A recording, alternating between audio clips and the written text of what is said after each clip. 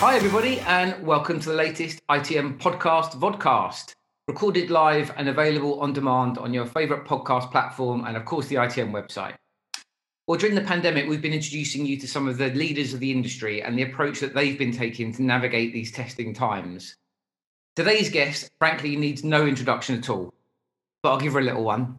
And I always say that a little bit of this person goes a very, very long way, a bit like a fine gin, you might say. One of the most generous people with their time, knowledge and support, arguably the most decorated and well-known travel professional in the global industry, but not even the most famous person in their house. Probably not even the second most these days. It is, of course, the one and only Karen Hutchings from EY. Hey, Karen. Hello, thank you for that. I like the analogy to gin, very appropriate. Anyone who knows Karen knows exactly what her order is at the bar, and if you don't, you should do. So, Karen, how the heck are you, and how is your lovely extended family down there in Somerset? It's good. I have to say, I really felt like a deja vu when I listened to that music, because that music is what we played at the ITM conferences, actually. And it really gave me that warm, fuzzy feeling. So I had to share that. But yeah, we're good. It's cold, but it's dry. I don't know about anybody else, but if you've got horses, when it's been this wet, you feel like you're wading through mud pretty much constantly, and that's how it's been. So seeing that orange thing in the sky at the moment is really, really welcome. I'm not going to lie. Well, that's a bit of a metaphor for the pandemic, Karen. It feels like we've been wading through some mud. and you, of course, people that know you've got a nice little group of sort of, let's call them furry friends down there. And the last 2 years have been so hard for everybody, and everybody struggled. Some of us in private, and some of us, more publicly. And you're one of the most positive people I've ever met in my life. How does your life down there in Somerset help you to keep in great shape for the other parts of your life? Well, I think living on a hill and taking up running again definitely helped me get back into shape. That is for sure. I suffered for it. I'm creaking now. But I think, I think candidly, animals are a real positive energy giver. And so whilst we don't have many people around us here, certainly having the animals at home really did make a difference for me, because I struggled not seeing people. And I was on Matt Holman's podcast and talked very openly about how I get my energy from being around people. And so it was really hard, actually, over the last couple of years. And so at any opportunity there was a glimmer of hope of being able to get people together, I was going to my team saying, who can meet, who can get together? And so I've been really sort of advocating how we can get back out on the road quickly. Very fortunate to have the beautiful surroundings I live in, which meant that lockdown was not so bad, because I have a national park on my doorstep and I have the animals. But the reality is that I thrive and get my energy from people. So at any opportunity, I was getting to meet with people as well. It's great. And of course, I suppose having those animals, anyone that's acquired a pet like me, the pandemic, it makes you get out there, doesn't it? And just something about being nature, about fresh air, it just really helps. And now more than ever, we need to find anything that helps, don't we? Well, I think that the trouble is, we were all sat behind these screens, weren't we, for so long?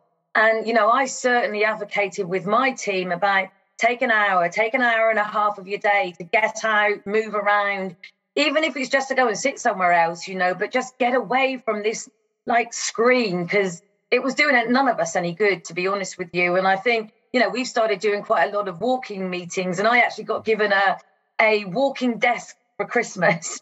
And it's brilliant, actually, because I can be on a conference call now for a couple of hours and walk 4 or 5 miles. But I think just creating opportunities to do some little bit of exercise, whatever it may be, actually does help. And that certainly helped me over the last 2 years.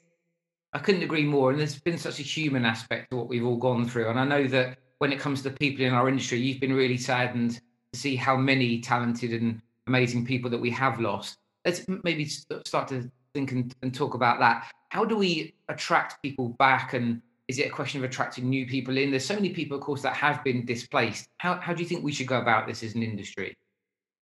I think it's interesting, isn't it? And I think the reality is for those people that left, there's been a lot of opportunities for them. And I think we just have to remember that at our core is service. We are services people. We may stick within procurement and we may negotiate fantastic contracts, but we are delivering a service. And so I think when you look at the agency element where they've lost a lot of people have moved into other service type organizations to deliver that.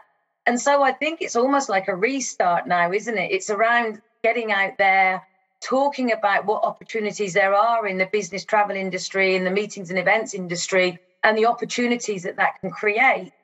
Interestingly, we at EY are just doing a scheme, an apprenticeship scheme, which is encouraging people into supply chain services. Now, travel meetings and events is one element of that.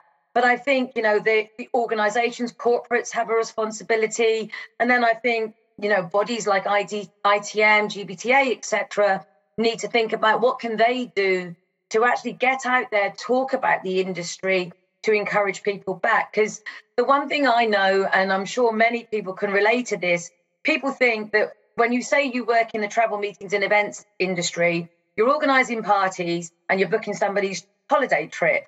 That's sort of what people think. They don't appreciate the value that it brings to companies, the connectivity of people and the business that brings from an economic standpoint to countries, as an example. And so how do you portray that to people in universities to say, this is a good career path and, encourage more people into it? And so I think all of us have a responsibility to be advocating what that is. And social media is the easiest way to get it out there. And I think, also engaging, like I said, with the universities to make them aware of the opportunities out there, because we've lost a lot of great people, which is never a bad thing in some ways, because it encourages new people in, or it enables new people to come in with new ideas and new thought processes. But at the minute, there is a challenge in the fact there's just a lack of certainly consultants out there to be able to deliver the service that we need. Right. And it's, I guess, ironic to a degree. Before the pandemic, we talked a lot about the task of trying to attract new people into the industry. And of course, then we got the very unwelcome sort of problem of actually trying to get some people back into the industry again. So it's been quite a shifting dynamic. You mentioned the TMC there, Karen. You and I firmly believe that every challenge creates an opportunity. Is this an opportunity for TMCs to sort of show their value in different new ways? I mean, I think they all did, they all did a great job in when they just came up with tools where you could actually look to see what is it you needed to travel to a particular place. And I think the agility that they've shown to actually get something together so quickly was admirable, because I think everybody was struggling at that time. And so, that's a great example of just how they could quickly react to something. And I think they need to think about doing more of the same like that, actually. I think often they try to be flexible with their clients. And so then they try and customize things. Whereas when it came to solutioning that, it was like, this is what it is, and this is what it can do. And I think there's a great lesson learned there, because we all accepted it, because we all knew that we didn't have anything else at that time. And so we actually accepted it. So why can't we accept some other things that perhaps they come forward with without expecting customization all over the place? I think the pricing model as well, I think it's given them an opportunity to relook at how they're paid for the services that they do. And I think we all need to consider that and embrace that, because, the fact that we've seen so many mergers or companies disappear really tells us that there was an issue with how the pricing model was structured. And then I think it's always around, what else can they bring to the forefront that we've not thought about? And I think whilst they've had the time of pause and of travel not actually happening as it was, I know that many of them have been developing in different ways and thinking of new things that they can be doing. And they just need to keep doing that, bring it forward and keep doing that. But ultimately, we need them to be able to run our service. Now, do we need them to run the service in the same way that they've always done? Maybe not. Do we need to challenge that? Do we need to help them take some things off their plate that we can answer and do ourselves so that we streamline what they're doing? But for me, I think they very quickly demonstrated their value with some of the tools. And I think they need to think about what else more they can do in that space. Interesting. And of course, at EY, you always push the boundaries and tend to be leading the charge on change in the industry. And again, just briefly, you mentioned the importance of the commercial model of the TMC there. Do you see that being an important part of building back and getting the right resource that needs to be revisited? Is that something you think that more travel managers need to think about? I mean, I think we need to be honest with ourselves that we cannot screw the agencies to the floor and expect them to deliver the service that we want. And I think we want to be seen as very good corporate partners with the companies that we work with. And so we were very cognizant of the situation that they were in. And we wanted to make sure that we came to a mutually beneficial agreement ultimately, which wasn't necessarily keeping a contract as it always was, because it really, really didn't work for both parties. I could sort of visualize TMC's high-fiving you virtually at this point, Karen. So thank you for that. What about in terms of other partners that you've worked with during the pandemic? Have any new partners stepped forward and become a part of your program and activity during the pandemic itself? I mean, the biggest change that we saw was in the virtual event management for sure. So I have never seen an industry pop up and grow and flourish so quickly. I would say every other day I have a different event platform contacting me, asking if we need this type of engagement tool or this type of platform to run a virtual event. So I would say the virtual event space has certainly been a winner through all of this. I think, we've still continued to engage with our startups that we always like to do. There's not been so many new ones come up out there, which is understandable when there's been such a reduction in travel. But I think, though, the fact that we've still been working with them, developing their tools and helping them drive forward is something that we've continued to do through this. But there's no other new company that I can recall that I've seen outside of that virtual meeting space and that engagement space, I would say. Right.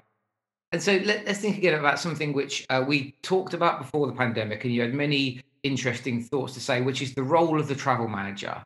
It had been evolving over a period of time. We've seen a convergence of some responsibilities coming in and a more consultative mindset to the business before the pandemic.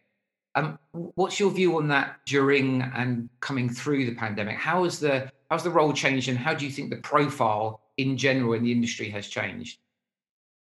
I mean, my honest view is that the pandemic gave us all an opportunity to raise our profiles in the fact that our travellers were not travelling. So for once, we had a captive audience that we could engage with them. And interestingly for me, and I know I've said this before, what we found was if our travellers couldn't travel, they liked to talk about it. And so we did a lot of forums with some of our senior partners, etc., getting their feedback and sharing with them, though, some of the things that we can do. So, we've built a lot of products ourselves internally, and we wanted to share that out with our stakeholders and with our travellers. And so we had the ability actually to be able to share that information with them and give them that knowledge. I think there's been a lot of people that have got stuck. Borders have changed rules, etc. And so we've been able to help many more people in getting repatriated. And we see each one of those as an opportunity to ultimately raise our profile. Then when you think about policy changes and what the policy should be, we've been at the seat of the table in discussing that and giving our recommendations based on the industry. So, the forums that ITM do with the buyers forums, it was one just yesterday, sharing knowledge from other companies on those forums internally became crucial, actually, because everybody wants to know what other companies are doing. And so we were able to take that information back and then share that with our leadership when it comes to making decisions of if a major event should go ahead, if we should stop travel, if we should restart travel. And so I think it really did give us that chance to actually think about, our profile internally, not just from a tactical perspective, but more from a strategic perspective. We then also went through a huge restructure ourselves, and we had to sell that in within our company as well. And so whilst it was probably the hardest thing that I've ever had to do, it was the right thing to do. And again, It demonstrated the business acumen that we have as a function, which I think created an opportunity for us all to be able to show as well. So, you said it earlier on, my glass is always pretty full, I have to say. And out of anything that's fairly grim, I will try and see a positive out of it. But I do think, though, we could have either shrunk away in this situation or stick ourselves in the forefront. And we still have that chance to stick ourselves in the forefront. And I would encourage anybody to get out there and do that and speak to as many people, even if it's showing what you've done and delivered and helped over the last 2 years for the next, 6 months, because this is not over yet. We're still on a roller coaster, I'm afraid to say. It's coming back. People are much more confident. However, there's still many questions to be answered and there's still many considerations to take into account. And so we still have that opportunity. It's great. And I always love your mindset, Karen. There are no real problems out there. There's just solutions and a chance to do something cool. And I just want to pick into something you mentioned about, something which many of our travel managers say they're getting involved in their businesses, which is a conversation around the value of an in-person meeting versus doing interactions other ways, in other words, virtually. And of course, you work for a huge professional services company, at the heart of which is helping companies and partners to do business. Are you involved in that conversation at EY? And if so, how is EY or a company like EY starting to think about when to travel and when to engage in another way? So we've been through what we've called a functional transformation, which is really looking at, what is the purpose of a trip? So the functional transformation was a massive project, not just within travel meetings and events, but it was looking at a number of different pillars. But we were involved from the value that travel meetings and events can bring. And so that was around really talking about the purpose of the trip or the purpose of the meeting. So we do get involved with that in the fact that we have helped with budget reforecasts for the year. We've also linked it actually to our sustainability goals as well, because we have significant carbon reduction goals. So we've tried to link the two together to say, when do you need to do the trip versus when does it go virtual? So whereas before we may have had 4 in-person meetings, that would now be 2, or it may be 2 plus 1 hybrid, for example. So we're very involved with that planning element, because ultimately it's my team that would deliver the event, whether it be virtual or in person. And I think, though, it comes down to what are you trying to get out of that meeting, or what are you trying to get out of that event? And it's the same with just transient business travel as to capturing more information around the purpose of the trip. When it's client engagement, that's fair enough. For client reasons, we know why we need to do what we do there. But when it's internal, though, some of it will be regulatory. So if there may be an audit going on, so you have to be there. We may have a situation with one of our premises where you have to be there. Then it comes down to the internal travel. Is that team building?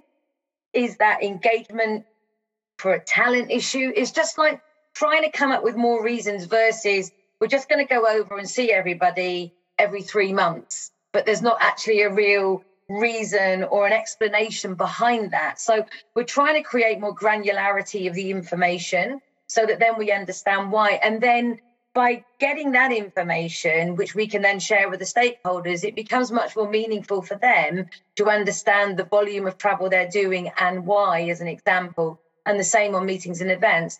We very openly said that our learning and development, 80% will go virtual. We've managed to have 100% pretty much virtual over the last 2 years. So why not continue that? Because then we can use potentially monies to invest in other areas and, of course, deliver to our sustainability reduction goals too.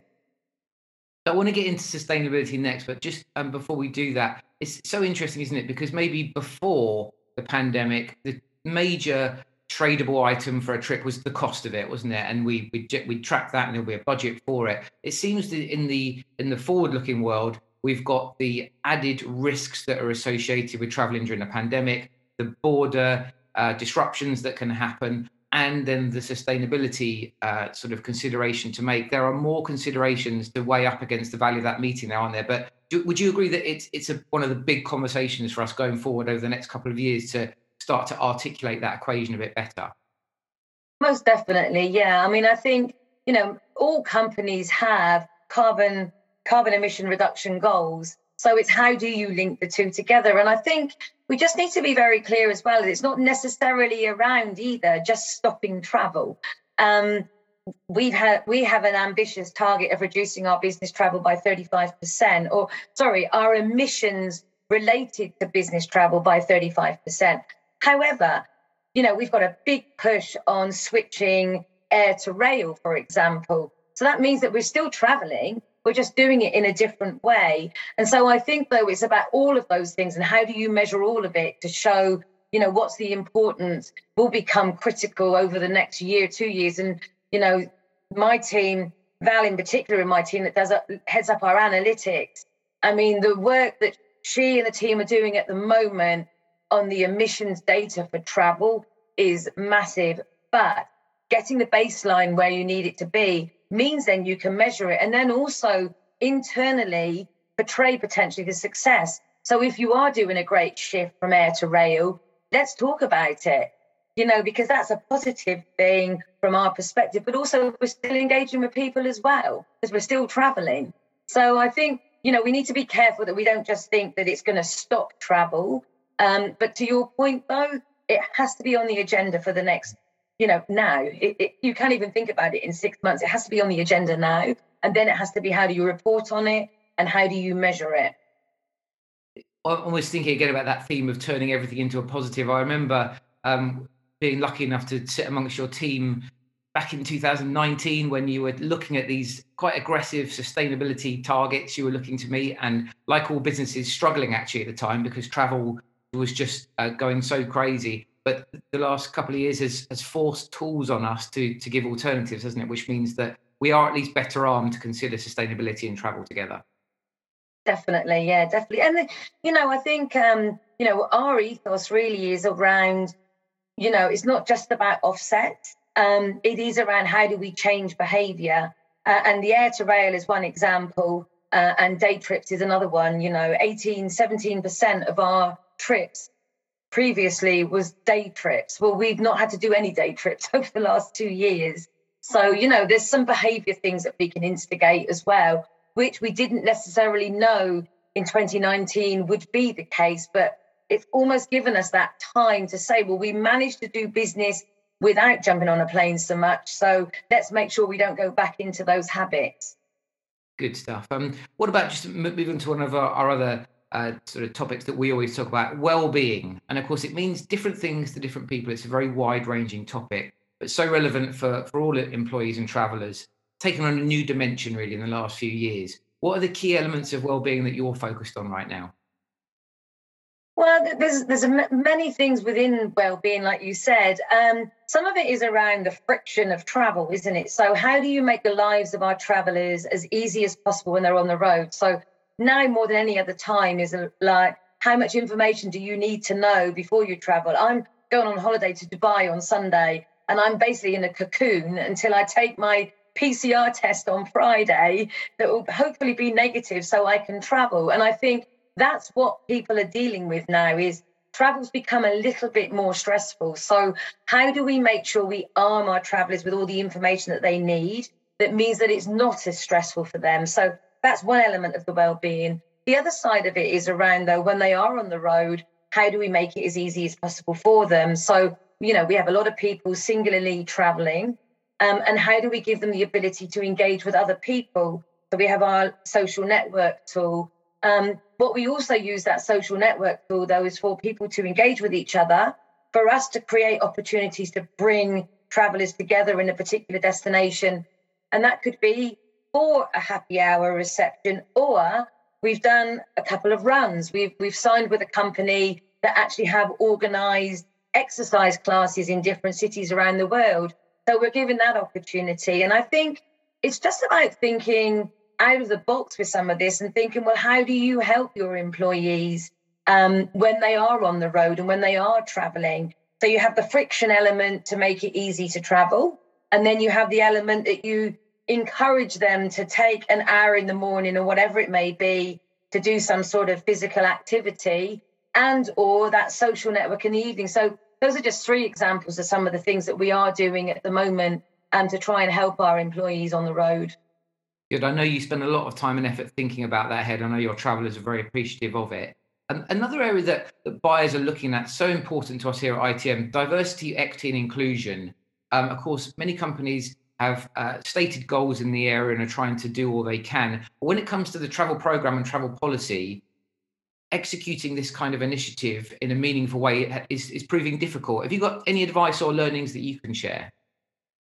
Yeah, I mean, I think that we have a target of expenditure that we want to have with minority-owned companies.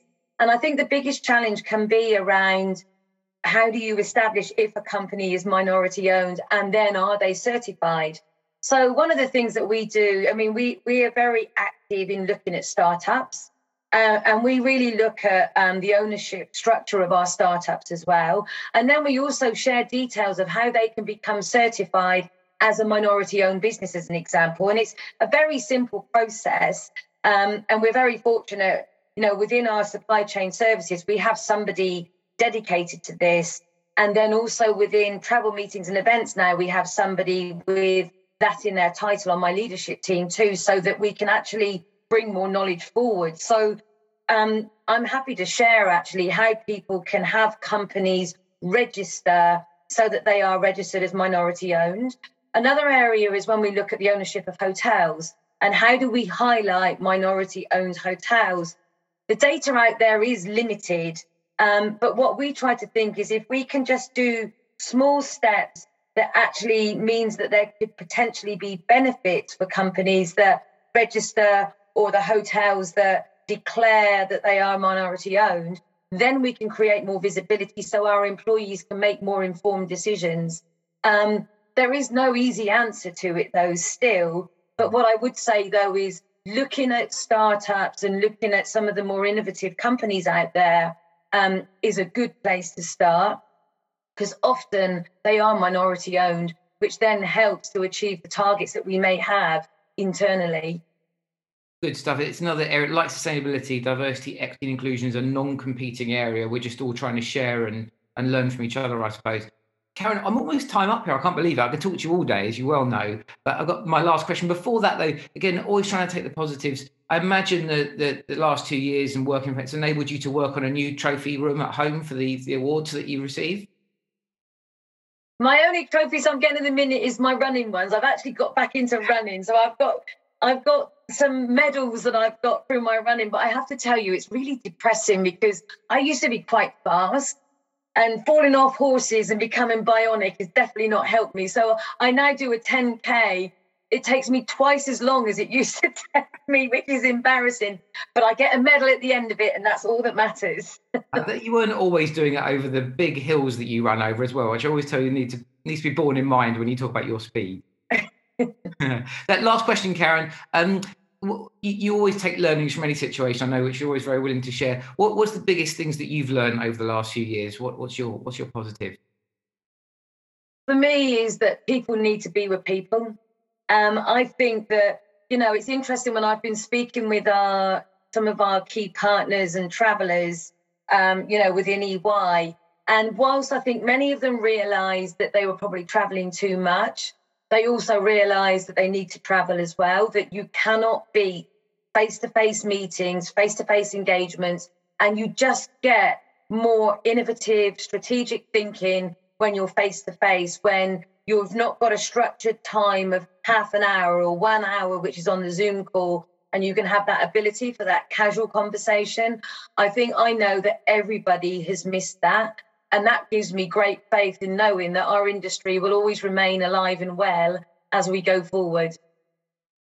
Hear, hear. I can't wait to see you again. It hasn't happened for too long, so can't wait to catch up with you again. Karen, huge thanks for giving your time for our community again today. Karen Hutchings, of course, is the travel lead for meetings, events, and all sorts of other things, frankly, at EY. Thanks so much, Karen. Thanks for having me, and look forward to seeing you soon and giving you that hug, Scott. Good stuff. Can't wait. All right. Thank you so much. See you then. Well, thanks, everyone. That was our latest edition of the ITM Podcast, and we can't wait to see you soon on the next one. Take care for now. Bye-bye.